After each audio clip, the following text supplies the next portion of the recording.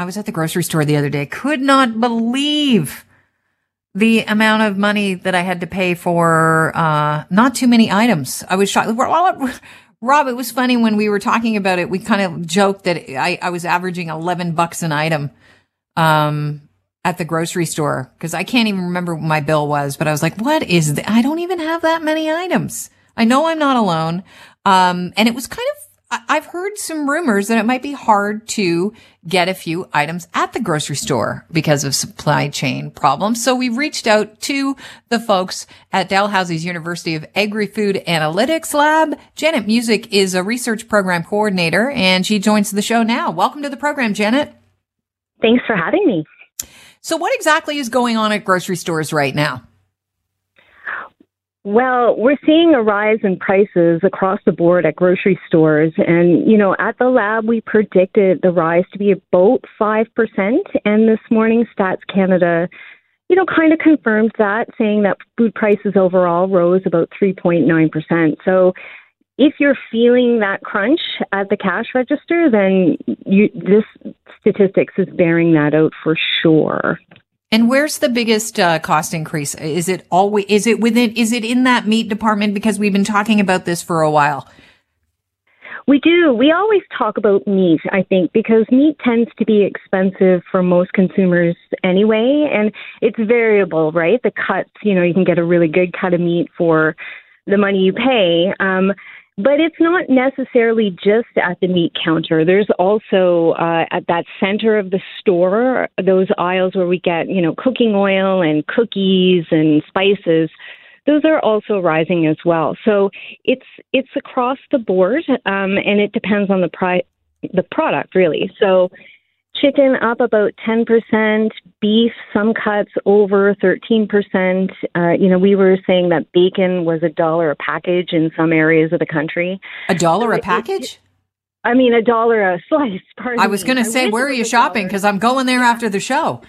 Mad Dash. No, $1 a slice. Absolutely. Yeah. It's a bacon run. Yeah. All right. I was going to be George Bailey at the grocery store with the run on the bank, but it's a reference to It's a Wonderful Life. We talk about It's a Wonderful Life far too often on this show. Can we touch on cooking oil? I did hear that there was going to be a problem where it came to the cost of olive oil, and I'm not sure if that has to do with climate change or what, but specifically cooking oil is up 27%. Do we know why?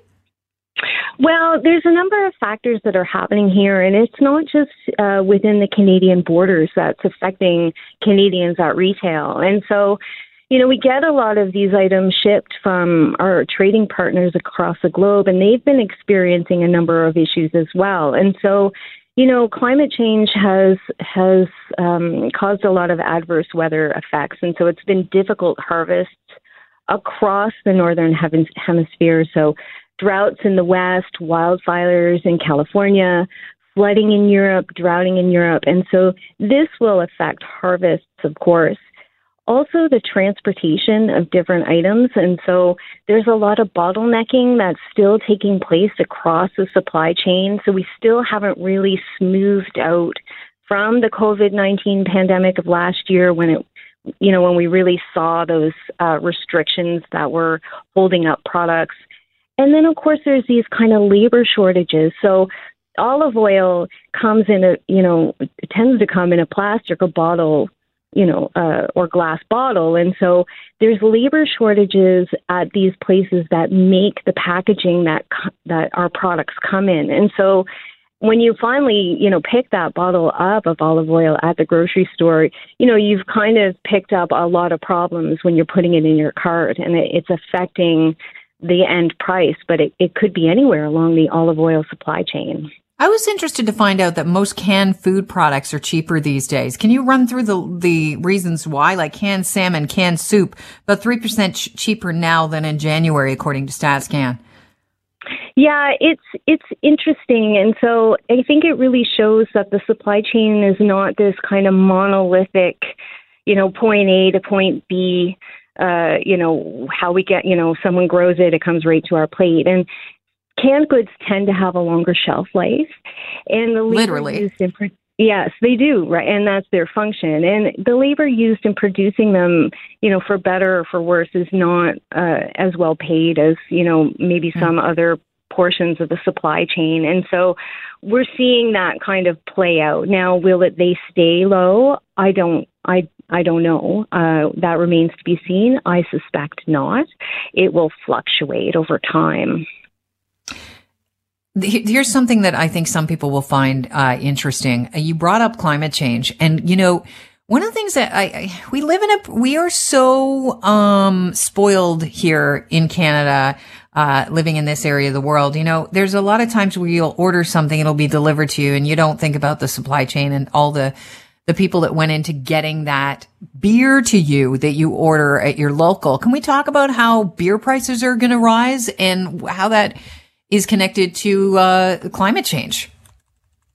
Yeah, and beer is interesting, right? Because it's something that we enjoy, as it's not a staple. We don't need it to live, but a lot of people partake in beer, and a lot of people not just buy beer, but, rely on beer as their livelihood. So microbreweries or people at plants, people who transport it.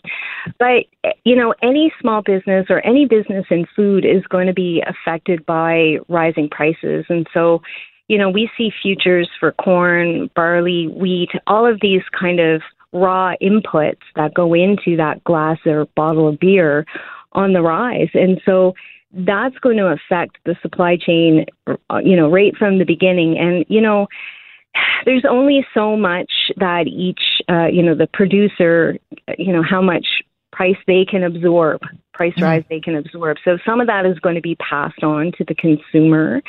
And then, but, there's only so much that the retail environment can absorb. So that's going to affect some people's livelihoods. They're just not going to be able to afford to continue their microbrewery in some cases. Well, that's some concerning news, because I know as we come out of this pandemic, people have been looking forward to raising a glass, and maybe it'll just have to stay at that and not another round. Janet, I got to leave you with that, but I thank you very much for coming on the show and providing some perspective at what's going on at the grocery stores and beyond. Thank you. Have a great day. Janet Music is the research program coordinator at Dalhousie University's Agri-Food Analytics Lab.